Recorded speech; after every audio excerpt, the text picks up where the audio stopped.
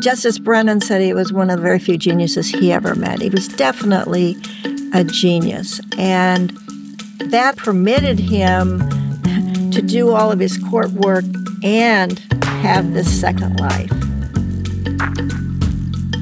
Welcome back to Amicus, Slate's podcast about the courts and the law. I am Dahlia Lithwick, and I cover these things at Slate. And this is our very last in the summer book series, featuring writers and books we may have missed in the hustle and bustle of the daily news cycle all year.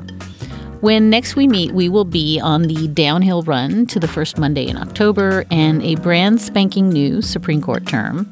Thank you for hanging out with us and with some really cool books and guests this summer. And thank you to our Slate Plus members who support all the work that we do and who have only a couple of weeks to go until they get more awesome Amicus exclusive bonus segments with me and Mark Joseph Stern. And if you are not a Slate Plus member yet, you can find out more at slate.com/Amicus Plus. But back to the business of our annual summer book club. Today's guest is Judge Margaret McKeown. Her new book is Citizen Justice: The Environmental Legacy of William O. Douglas. Judge McKeown profiled Justice Douglas in part because he was the most controversial member of the Supreme Court. The guy survived 2 impeachments, married 4 women, lived larger than life, and spent 36 years on the bench. But he was also a crusader for environmental rights in ways that blurred all sorts of lines between judging and lobbying and political activism. It feels wonderfully on the nose to be thinking about some of these issues right now, but we wanted to be clear, we'll be talking about those issues by sticking to the history, because though we sometimes forget when we're talking about the Supreme Court, judges and justices are bound by ethical canons that preclude them from discussing hot-button political issues of the day. Which means, dear listeners, Judge McKeown really cannot discuss current scandals and concerns. Judge Margaret McKeown has served for almost 25 years as a judge on the U.S. Court of Appeals for the Ninth Circuit. She is a member of the American Academy of Arts and Sciences, an affiliated scholar at the Center for the American West at Stanford University, and she is jurist in residence at the University of San Diego School of Law. Judge Margaret McKeown, it is a pleasure to welcome you to Amicus. Thank you. Happy to be here. And happy to see you again, Dahlia. It's so good to be with you. And I guess we should note that we have known each other, you and I, for quite some time. And also that it's always a treat to have a judge on the show. And we always say, judges, talk, because it's important to hear from you. But I did want to start, if I could, with this question of Westernness. It pervades both the book about Douglas and also your own story. You write in the book that for Justice Douglas, quote, his soul was grounded in the West. And then you note for yourself that as somebody who was a Wyoming native, you've always been drawn to the outdoors. I've never known you not to be talking about hiking in the mountains. This idea of Westernness really means something in a way. I think it comes up less and less often now. Sometimes we nod to it when we talk about Justice Gorsuch writing about tribal issues, but being a Westerner is really a thing. It's a way of thinking and organizing the world. It's certainly dominated Justice Douglas's worldview. So my question to you is, tell me what Westernness means to you. And do these kind of regional distinctions still matter at the court? They used to matter so very much to have a Western justice. Does it still matter today? Well, let me start with your last question. I think it does matter today. And of course, we've had very few justices from the West. And when I say the far West, I think of Justice Kennedy, of course.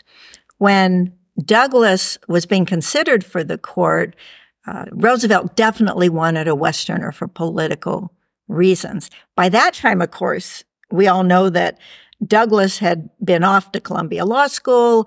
He'd been a law professor. He'd worked in Washington, D.C., so he was a bit far from the West physically, but not in his soul. So that was important to Roosevelt. Roosevelt knew there were some other potential competitors out there. But Brandeis had given the nod to Justice Douglas also. And so that's who Roosevelt chose. Well, what does Westernness mean? To me, it's a part of who you are when you grow up. Depending on your nature. It's your connection to the land, your connection to the rivers, the waters, the forest, wide open spaces, and also to a sense of freedom that one might not have in a crowded city. So it has both a physical and a spiritual aspect to it. And the more I read Douglas's writings and learned about what he had been doing, I identified with his connection with the West. Of course, he grew up in a small town a couple hours from Seattle called Yakima, Washington. Someone jokingly put up a sign, the Palm Springs of Washington, outside Yakima. So I won't comment on that except to say, he grew up there, and from his porch, he could see Mount Rainier and he could see Mount Adams. And as a kid, he had polio, although that's been disputed, but there's no doubt he was skinny and sickly. So to overcome that, he started going out in the mountains and he started hiking, and he was a prodigiously fast hiker. So that really shaped, I think, who he was and then who he became on the court as well.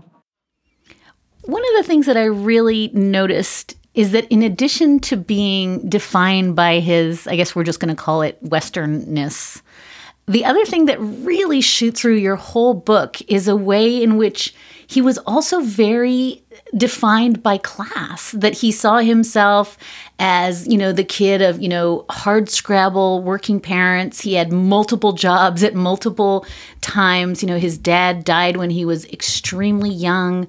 And, he is like jumping the rails to get to Columbia Law School, and there's somehow sheep involved, and he's feeling like a fraud at law school with all these elites, and then he feels like a fraud at his law firm, and then again in the academy. I mean, he just has this kind of outsider view, aligning himself with what you describe as the little guy. And that seems to be something that carries through his whole life. And so I wonder if you could also, in addition to the ways in which being from Washington State shapes him, the ways in which being from, what he always felt was the opposite of privilege also shapes this unique kind of brand of both libertarianism and environmentalism that he brings to bear in his work.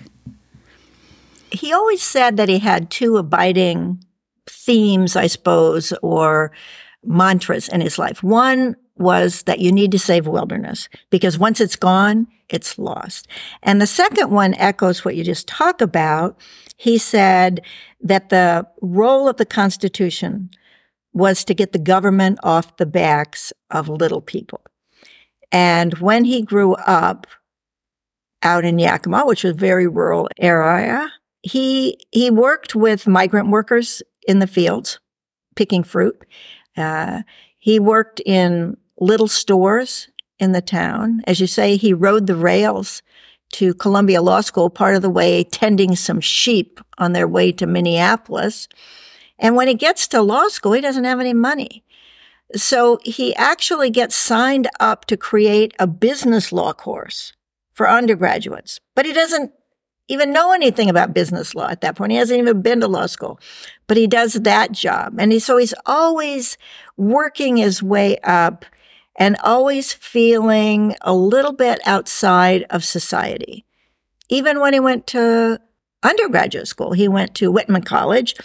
He was president of his fraternity, but again, he was always looking for some way to fit in. And I thought it was interesting. His mother called him Treasure, which is kind of sweet. But more importantly, she had one goal for him, and that was to be president of the United States. And I'm sure we're going to talk about some of his political forays. But all of this is to say that he's little, he's skinny, he's bullied. But by the time he gets to Washington, I think he takes on a much more self-confident, at least externally self-confident veneer. He starts hobnobbing with political people. He goes to embassy parties. He plays poker with President Roosevelt. So all of a sudden, this kid who was an outsider was brought inside. He wasn't wholly comfortable in that. And one of his big advocates was Joe Kennedy.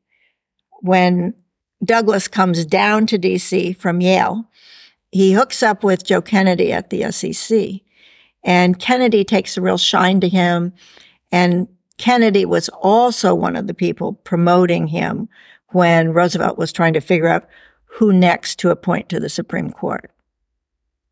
So I think I have to ask the obvious question, which is that you are, a working federal appellate judge. You chose to write a book, and then you chose to write a book about this guy, somebody who a lot of us dismiss as, somebody who married a few too many times and the women got younger and younger and was writing shocking things in Playboy. But that's not the story you wanted to tell. You write that your book is in no way an attempt to dissect this complicated personality or engage in critique of his opinions. You just want to sort of trace the arc of the imprint he had on the environmental world we live in today. I mean, the ways in which he shaped the country. And I guess I'd love for you to just give us a sense of what it is that told you had to write this book. Well, it's a good question because, of course, as you know, my job is writing opinions, not books. But I really stumbled on this, and the book really turned out to come about as a lark. I was out snowshoeing in Grand Teton National Park, and I came across this homestead that I hadn't seen before. And snow was piled high to the roof. I couldn't even figure out how to get down from the snowbank when a guy came out of a little cabin. And I said, "Where am I?" And he said, "You're at the Murie Ranch." And I all knowingly said, "Oh, yeah, I know John Muir." And he said, "No, Murie, Murie. And I had to confess that even having grown up in Wyoming, I didn't know this homestead, and I didn't know Murie. So it turned out Murie, Olaus Murie, and his wife, Marty Murie, were very well-known conservationists in the 40s, 50s, 60s, and 70s. And they had this homestead in Wyoming. He had been president and executive director of the Wilderness Society, so the ranch was called Wilderness's Home. That got me somewhat intrigued, so I learned a little bit more about the Muries. And in their archives, I discovered a letter from Justice Douglas. And basically, he says to the Muries, "You have this fabulous homestead and ranch. You should give it to the National Park Service as a memorial for nature," which I thought was a little presumptuous. But that sparked my curiosity. Well, how did this justice from the Supreme Court know these fairly humble but a very effective conservationists? And then I decided, well, let me find out. So I went to the Library of Congress. I spent hours with the Douglas papers. Then I went to the Wilderness Society papers, and then the Sierra Club, and then the Murie Ranch. And pretty soon I was on really just a fun journey. I had no intention to write a book, but I continued to spend more and more time in Douglas's papers. Now, he was a total pack rat. And as you know, from having looked at some of these papers of justices, it's a real revelation and joy to sit there in the Library of Congress and see their yellow pads with their handwritten opinions, the little notes they write to each other, notes that Douglas wrote. So I began to see that there was something bigger here than the Muries and Douglas. And although I had not planned to write a book, I began to see this theme emerge about Douglas and his dual life: Supreme Court justice, conservation advocate. So I wrote a little article about one of the anniversaries of one of his many protest hikes, one along the Washington coast. And after that, several historians and academics said, well, you should write a book.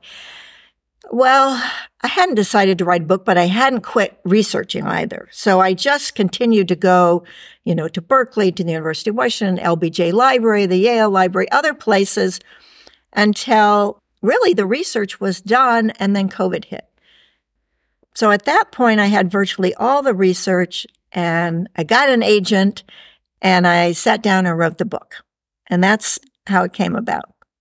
Time now for a short break.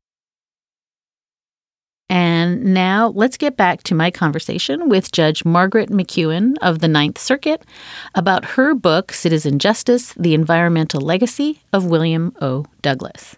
So, Judge, you've just actually flicked at this dualism that you were trying to probe. The title is Citizen Justice, and it certainly highlights, I think, the paradox that you wanted to think about, which is at the end of the day, Justice Douglas just saw himself as a citizen, and he was a citizen in his view who was entitled to advocate for the stuff that he believed in passionately. I mean, he was kind of the Lorax, and he felt that everybody else was asleep, and he wanted to do that incidentally, despite the fact that he had a seat on the U.S. Supreme Court.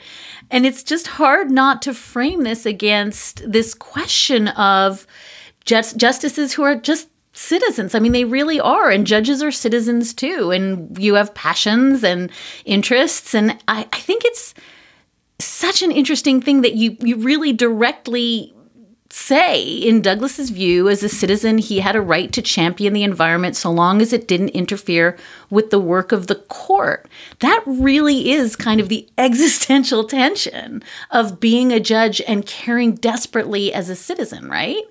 Right. That to me was the real revelation here. And, I spent 10 years on the Federal Ethics Committee and 4 years as chair. So I had this ethical radar as I was doing my research.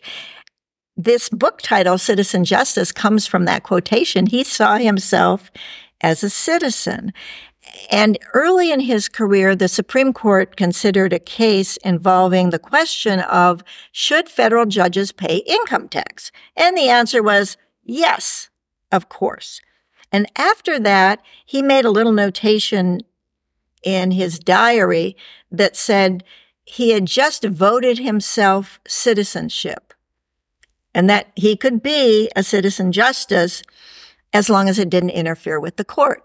Well, to my mind, that was the conundrum and the tension throughout his life, is when does it interfere with his life on the court?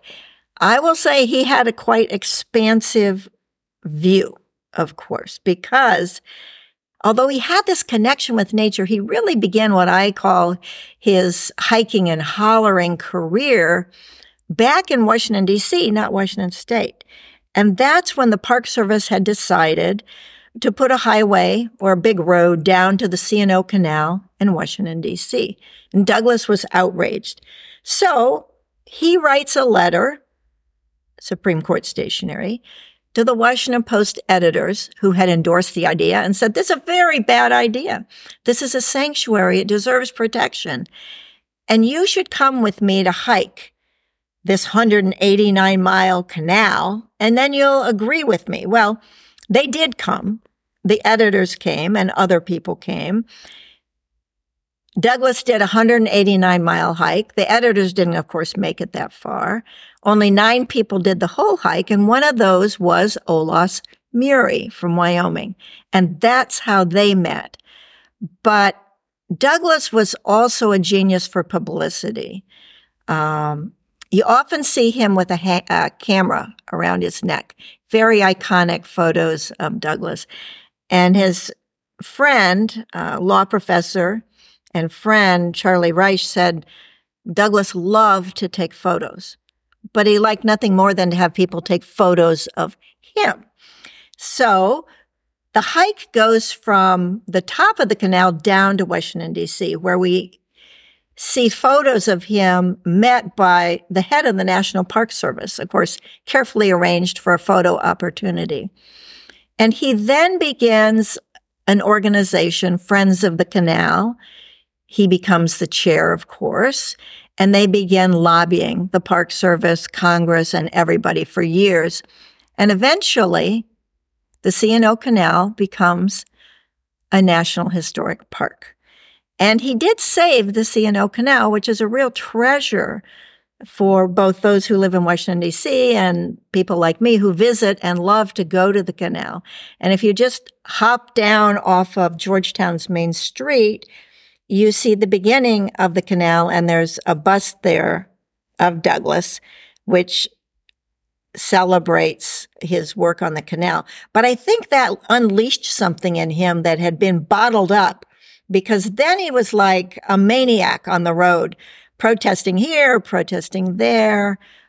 The number of hikes and projects he had are really, you're unable to count them all, because you can see glimpses of them in his correspondence. He might have been going after the Allgash. He might have been working in Maine, and then he would be working about pesticides in New Jersey, or the Red River Gorge in Kentucky, or some river in Arkansas, or the brush in Texas. He was all over the country working with conservation groups and advocating for primarily preservation of wilderness. Of course, we have to remember that following World War II, there's this euphoria with cars and highways. And roads and highways were his nemesis, because he felt that they invaded these places that were spiritual and should have remained as sanctuaries. So you see that theme. He wrote nearly 50 books, like it's a book a year, which is pretty amazing while he's on the Supreme Court. But I also think he needed the money. He did have some alimony payments. And as today and then, federal employees and federal judges were really not paid in parity with the private economy. So it was very helpful for him to write articles, as you mentioned, Playboy. He wrote for Playboy because he thought that young men read Playboy, and he wanted to reach young men. But he also wrote for the women of America. He wrote for Good Housekeeping and other magazines that women read, because he wanted them to realize that there was a threat to the environment, that in their hometowns and their small enclaves, that they could be activists also. I have like 50 questions arising from what you just said, but one of the things that I do think is so interesting is you mention sort of later on in the book that his own law clerks didn't always know about his political and advocacy activities. Like, he really did, in his head, have a wall between what he was doing on the bench and in his written work and some of the, stuff that he was doing as a citizen. And it's really interesting that that was kind of the bargain he made with himself was, he didn't sweep, his clerks into it. And you describe his chambers as being like a one-man advocacy shop. But at the same time, his chambers were his chambers. And then he'd hie off to Alaska to do one of his, hikes. And as you also note, it seems to me he was a genius about managing the press. And you say in the book, this was in an era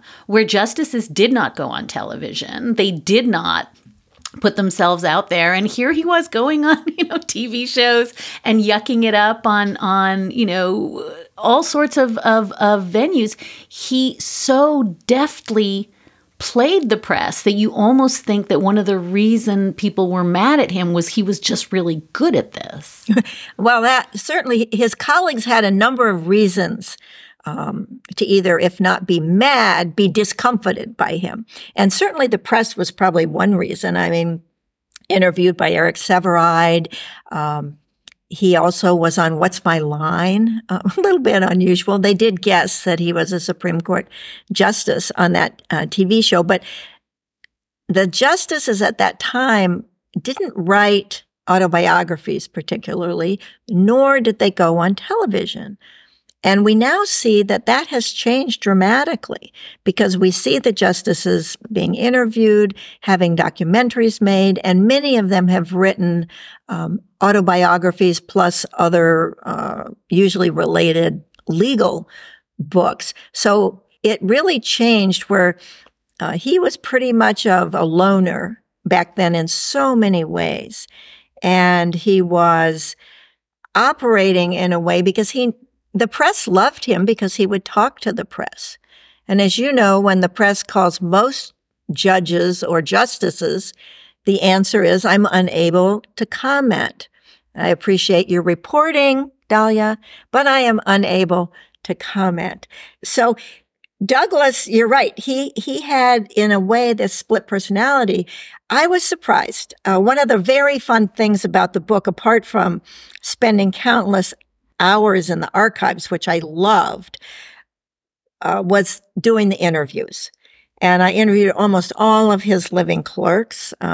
Kathy Douglas, his wife, was exceedingly generous with photos and with talking with me. I went to the last reunion of the Douglas clerks, but talking both to clerks, to academics across the country, others who knew Douglas, that really brought a lot of texture, I thought, to the research. But the clerks, surprisingly, until later, had no idea about this vast undertaking for the environment. They knew he was conservationist. They knew he had done the C&O Canal, and he hiked the C&O Canal almost every Sunday that he was in Washington. And the clerks sometimes would come along on those hikes. They'd often have an annual hike. But apart from that, they really didn't know about all of these activities. He had two secretaries. We now call them judicial assistants, but he had two secretaries, and they were kept busy because you could see this correspondence from Mrs. So-and-so from Cleveland, Ohio. I'm worried about the pesticides, or from somebody else about the sagebrush in Wyoming. Boom.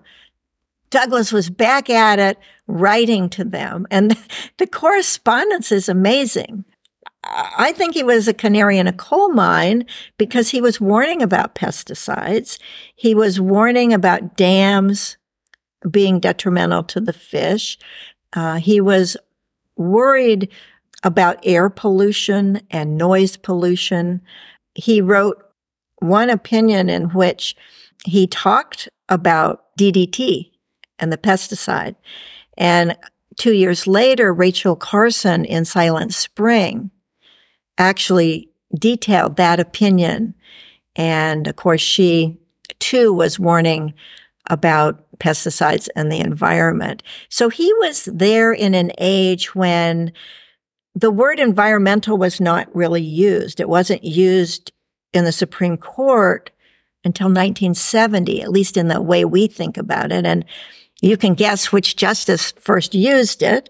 That was Justice Douglas, of course. The word conservation was more common, but as the environmental movement went through different stages, they began to use the word environmental and environmentalist. And I concluded that he was like a band leader, really, for the conservationists and for the environmental movement. They loved him. Not everyone who worked in his chambers loved him because he could be a tyrant. And yet he could be incredibly gracious and friendly and warm and sympathetic. So he had this dual personality. He was a genius. Justice Brennan said he was one of the very few geniuses he ever met. He was definitely a genius. And that, I think, permitted him to do all of his court work and have this second life. You probably know, many of us know from reading about him way back in law school, that he was a very fast writer. So he would dash off these opinions. Some people called them airplane specials. Maybe he was dashing them off on the airplane. But when he finished his work by the end of June, he had done his majority opinions. He had done his dissents.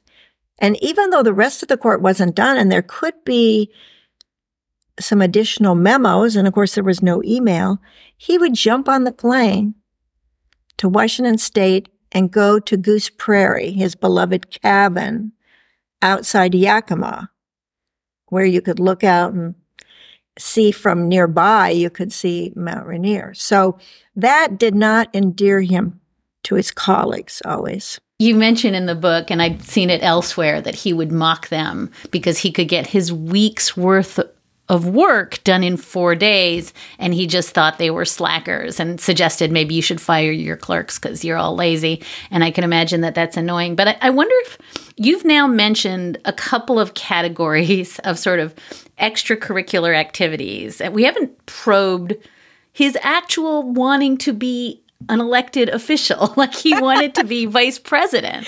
And we haven't probed the kind of overt electioneering, almost like he was trying to get himself named the vice president for quite some time, quite aggressively. In addition to that, he was also, as you noted, he was playing poker with FDR. He was advising both Presidents Kennedy and Johnson. He was lobbying folks in the Park Service. He was expressly lobbying folks in Congress. This is very overt political activity that is separate and apart from what you talk about when we describe, going on hikes and getting people activated. This is using the levers of power to effectuate political outcomes. Yes. I can't decide if that's better or worse than either the, written pieces that seem like very much advocacy, or the actual advocacy when he's leading protests. Is there any way to rank these on a sort of ethics scale of, I just think it all feels equally shocking to us right now. But some of it feels to me as though you're saying in the book that some of the backroom deals were almost more troubling than the stuff that was happening in the front page of the paper. Well, I think that Douglas was always advocating for transparency, and much of what he did was not transparent. And of course, we didn't have the Freedom of Information Act back then. It wouldn't have applied to the courts, but it would have applied to the agencies that he was talking to. So his political ambitions, Dahlia, maybe he's living out his mother's dream that he would be president. So Roosevelt had the decision as to who should be the vice president. And the story goes, there was a piece of paper, and it said either Truman Douglas or Douglas Truman, but we don't know. We do know that he chose Truman, and he, meaning Douglas, was always disclaiming, I have no interest in this. Fast forward when Roosevelt dies, and that's very hard on Douglas because Douglas's father had died when he was 6. So in some ways, Roosevelt was both a confidant and a father figure for him. We now have Truman in the White House, and Truman needs a vice president. He asked Douglas to be his vice president. And at that point, Douglas declines, and he tells people, why be number 2 to a number 2, which is really pretty strong language. At that point, I think he'd been on the court a while. He was a little bit bored, even after his first decade on the court, and his first marriage was breaking up. He then had a almost fatal horse accident out near his cabin in Washington State. 1,600-pound horse, boom, falls on him, breaks 23 ribs. So I think he had time to reflect. And he comes out of that era, and he, of course, declines the vice presidency. And he says that politics are ephemeral, the court is long and enduring, and he will stay on the court. Now, you have to place this in context of the time, because there were other justices, Frankfurter and others, who were advising on very specific things. Frankfurter, of course, later very big in the Zionist movement, as was Brandeis, but they were advising the president on very specific things to do with the war and the War Production Board. And you see this in the papers. Douglas didn't do that so much as really be a friend to Roosevelt. And Roosevelt, I think, used him as a sounding board. But Douglas was not as overt as many of the others. And of course, we have Justice Jackson going off for a whole term to be a prosecutor, which we all admire because of the outcome of the Nuremberg trials and the beginning of international law. But if you look at it in the context of separation of powers, there is something very unusual about that. One author said that up through the period of about the 50s, there was always one justice that had what he called the presidential bee and was always kind of angling the possibility to be president. So Douglas, I think, always thought of himself as someone who could be president or vice president. And later, he even toyed with the idea of being a vice president for Johnson, although Johnson maybe did not see that eye to eye. So he was hobnobbing with the presidents. When it was important to have a presidential support for an environmental project, he would just whisper in the president's ear or write a note to the president's advisor. And of course, he could just walk down those stairs of the court and go over to Congress.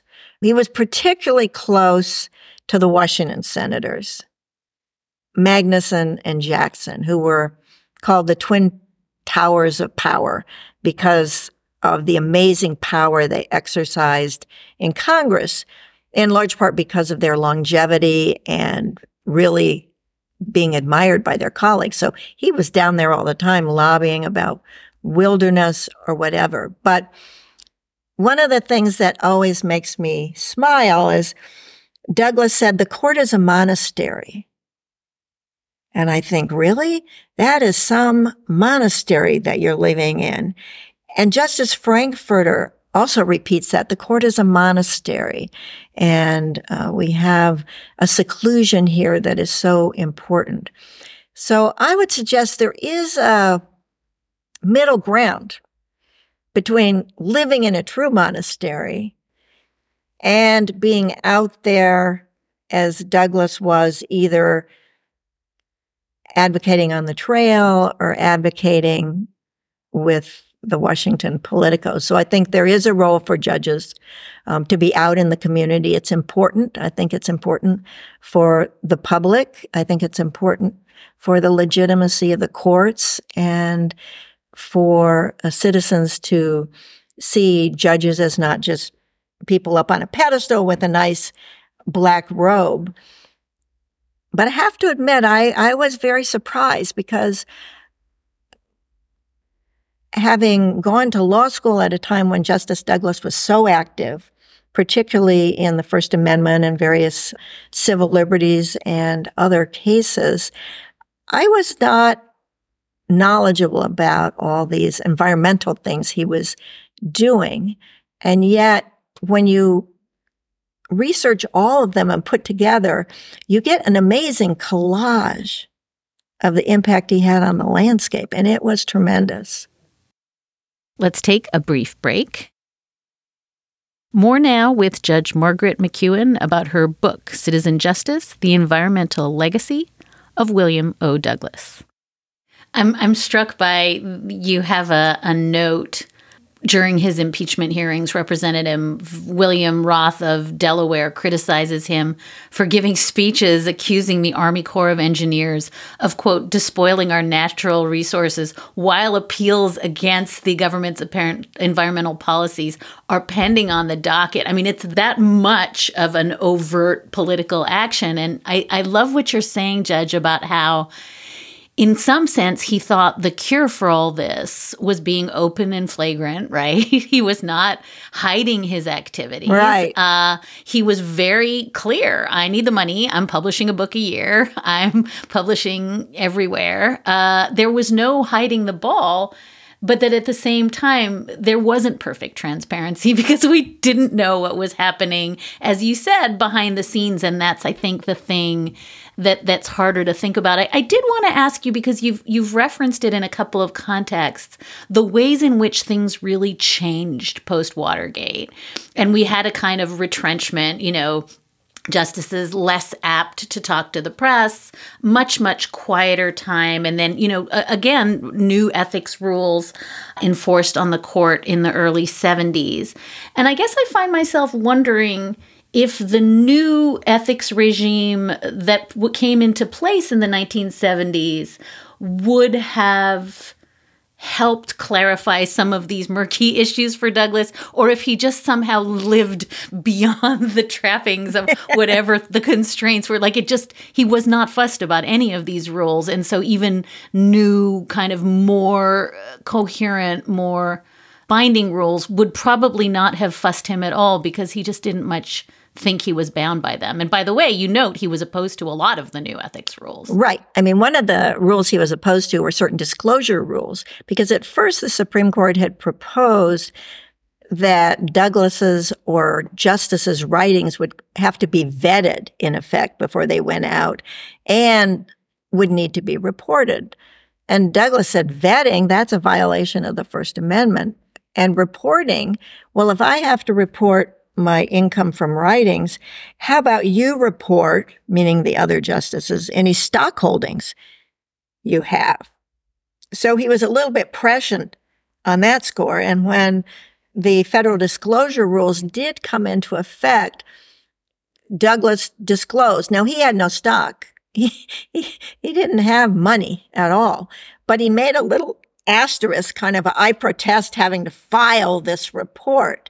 But you have to remember that the equivalent of what we have today, 28 U.S.C. Section 455, which is a federal statute, applies to both judges and justices, was in effect in a different form back then. And it required all the judges, federal judges in the United States, to be conscious of appearances of impropriety. So that was in effect, as well as the oath that every judge and justice takes, going back to the founding of the country, of requiring us to be fair. Now, his wife Kathy said as time went along, he began to be more cognizant and conscious of these appearance issues than he had been earlier. Although I didn't see that it actually stopped his protest hikes, particularly as I was trying to put it in a temporal scope. So I do think he took a very broad view on ethics, and it, to my mind, was most telescoped when he heard the famous case that people often refer to, Do Trees Have Standing? Sierra Club v. Morton. And of course, the issue there was the Sierra Club was trying to stop a Disney ski resort in the Sierra Nevada mountains. And normally, if somebody sues, you need standing, meaning you have a right to go to the court. And so you say, well, one of my members likes to hike there and they will be injured. Or we have cabins nearby and they will be affected. The Sierra Club kind of rolled the dice and said, really, it's the mountain and the valley that would be affected. So the lower court said, that's right, stop the construction. And then the Ninth Circuit said, no, that is not a correct theory. And it goes to the Supreme Court, and they say, to have standing, you have to have like a real person, a human who's been injured. So no, this theory doesn't fly. So a couple things come out of that. It's the first time the Sierra Club is a party in court. And years later, we see many of these organizations as parties in court. Douglas had actually been on the board of the Sierra Club about a decade earlier, and he had resigned, but he was still a life member. So when this case is in the court, he writes to the Sierra Club and says, I'm a life member, and I would like to resign my life membership. That some case might come to the court. I don't know of any case. Imagine it might, but if it did, I don't want to have to be recused. Well, that was disingenuous because the case was already coming up from the Ninth Circuit into the court. And he had been doing protest hikes with the Sierra Club really in the years just preceding that. A lot of gossip around the court. Should he recuse? Would he recuse? You can see that in the notes. Law clerks remember that, both his law clerks and other law clerks. And the way he resolved it was, no, I will not recuse. He wrote a very stirring dissent. He said, if a corporation could come to court, it's not a person. Why couldn't a mountain or a river or a valley? Because they need to be able to speak in court. And in that chapter of the book, I actually do quote from, as you mentioned, from Dr. Seuss, the Lorax, who says, "I speak for the trees have no tongues." Well, that was basically Douglas's theory. It's now called the rights of nature. It's never gone anywhere in the U.S. courts, but it has been enshrined in various constitutions of other countries, and various municipalities have given nature the right to sue. Most recently, there was a town out in Washington State that gave that protection to the orca whales. So Douglas was always writing for the future. He was a big dissenter. He dissented almost 500 times. And remarkably, in his dissents, about 40% of those, he was the sole dissenter, which says a lot about his relationship with the court and also how he thought about his role on the court. I have to confess that line that you cite, I don't think it's his. I think he pulled it from the Law Review article that came out as he was writing his dissent. But that line, quote, "If you listen very, very closely, a tree will make the exact same sounds as a corporation," yes, felt very on the nose in this 21st century. But I just want to say here, there's a whole story about that Law Review article because it was in process unrelated to the case, Sierra Club v. Morton, when the law professor went to his law librarian and says, "Is there any case where this might be applicable?" And she said, "Yeah, there's this case in the Supreme Court." So he basically bootlegs the article to Justice Douglas, who coincidentally was writing for the USC Law Review, but on technology. So the article gets there. It's not yet published. And much of what you see in his opinion mirrors the article, if not quotes from it. But he was also reaching back to his past and his writings, his love of nature and the Sand County Almanac and various of his writings. You see all of that really captured in this one dissent. But it did have many sources. And what I pieced together was this very unusual correspondence between the USC law professor and Douglas and a former USC student who had been on the Law Review and was then one of Douglas's clerks.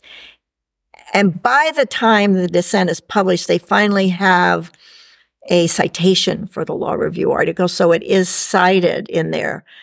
But until I pieced all the papers together, no one had put together that Douglas was actually sitting there with the article as he wrote the opinion. And he wrote that dissent in about 2 to 3 hours, right after the decision. Very Douglas-like. So, Judge, added to your taxonomy of things that make us go, right?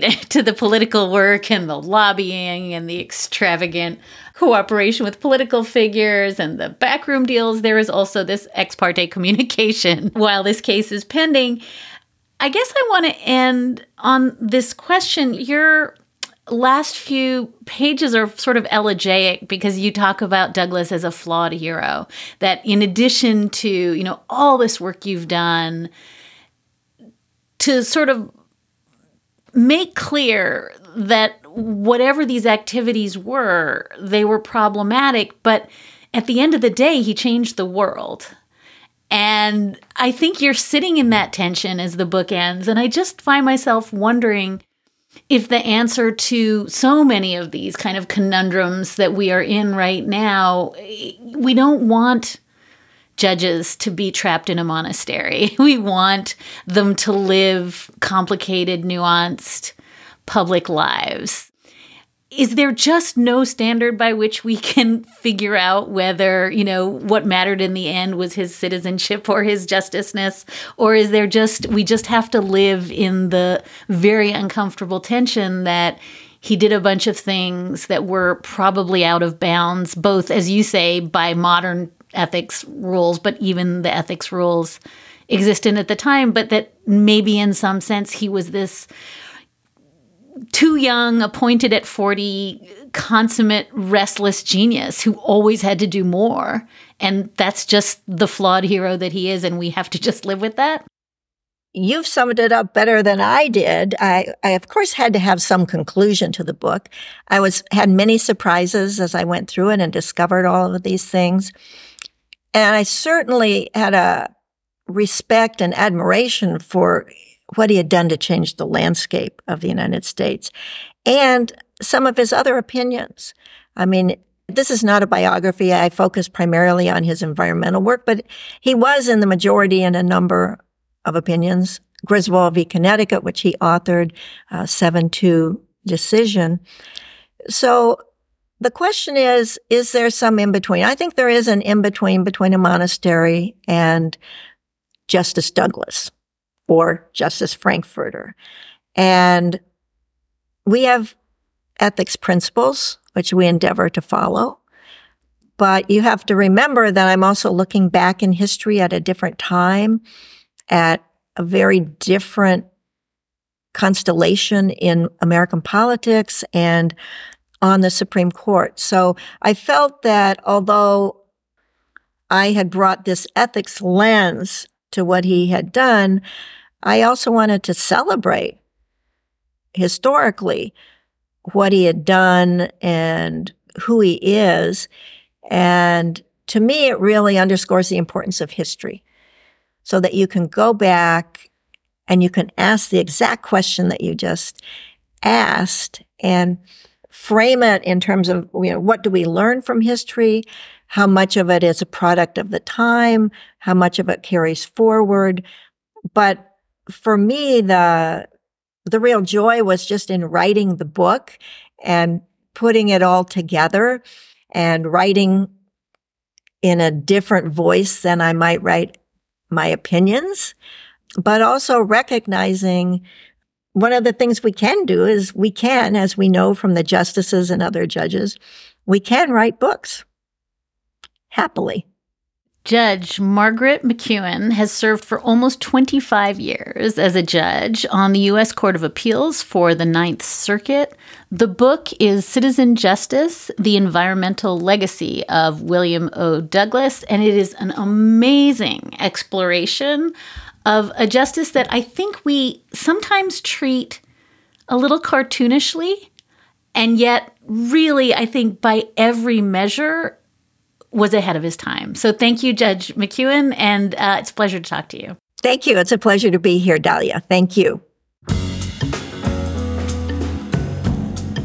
And that is a wrap for this episode of Amicus. Thank you so much for listening in, and thank you so much for your letters and your questions. You can keep in touch at amicus@slate.com, or you can find us at facebook.com/Amicus Podcast.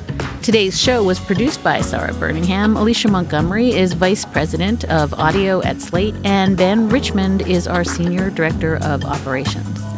We'll be back with another episode of Amicus in 2 short weeks. Until then, take good care.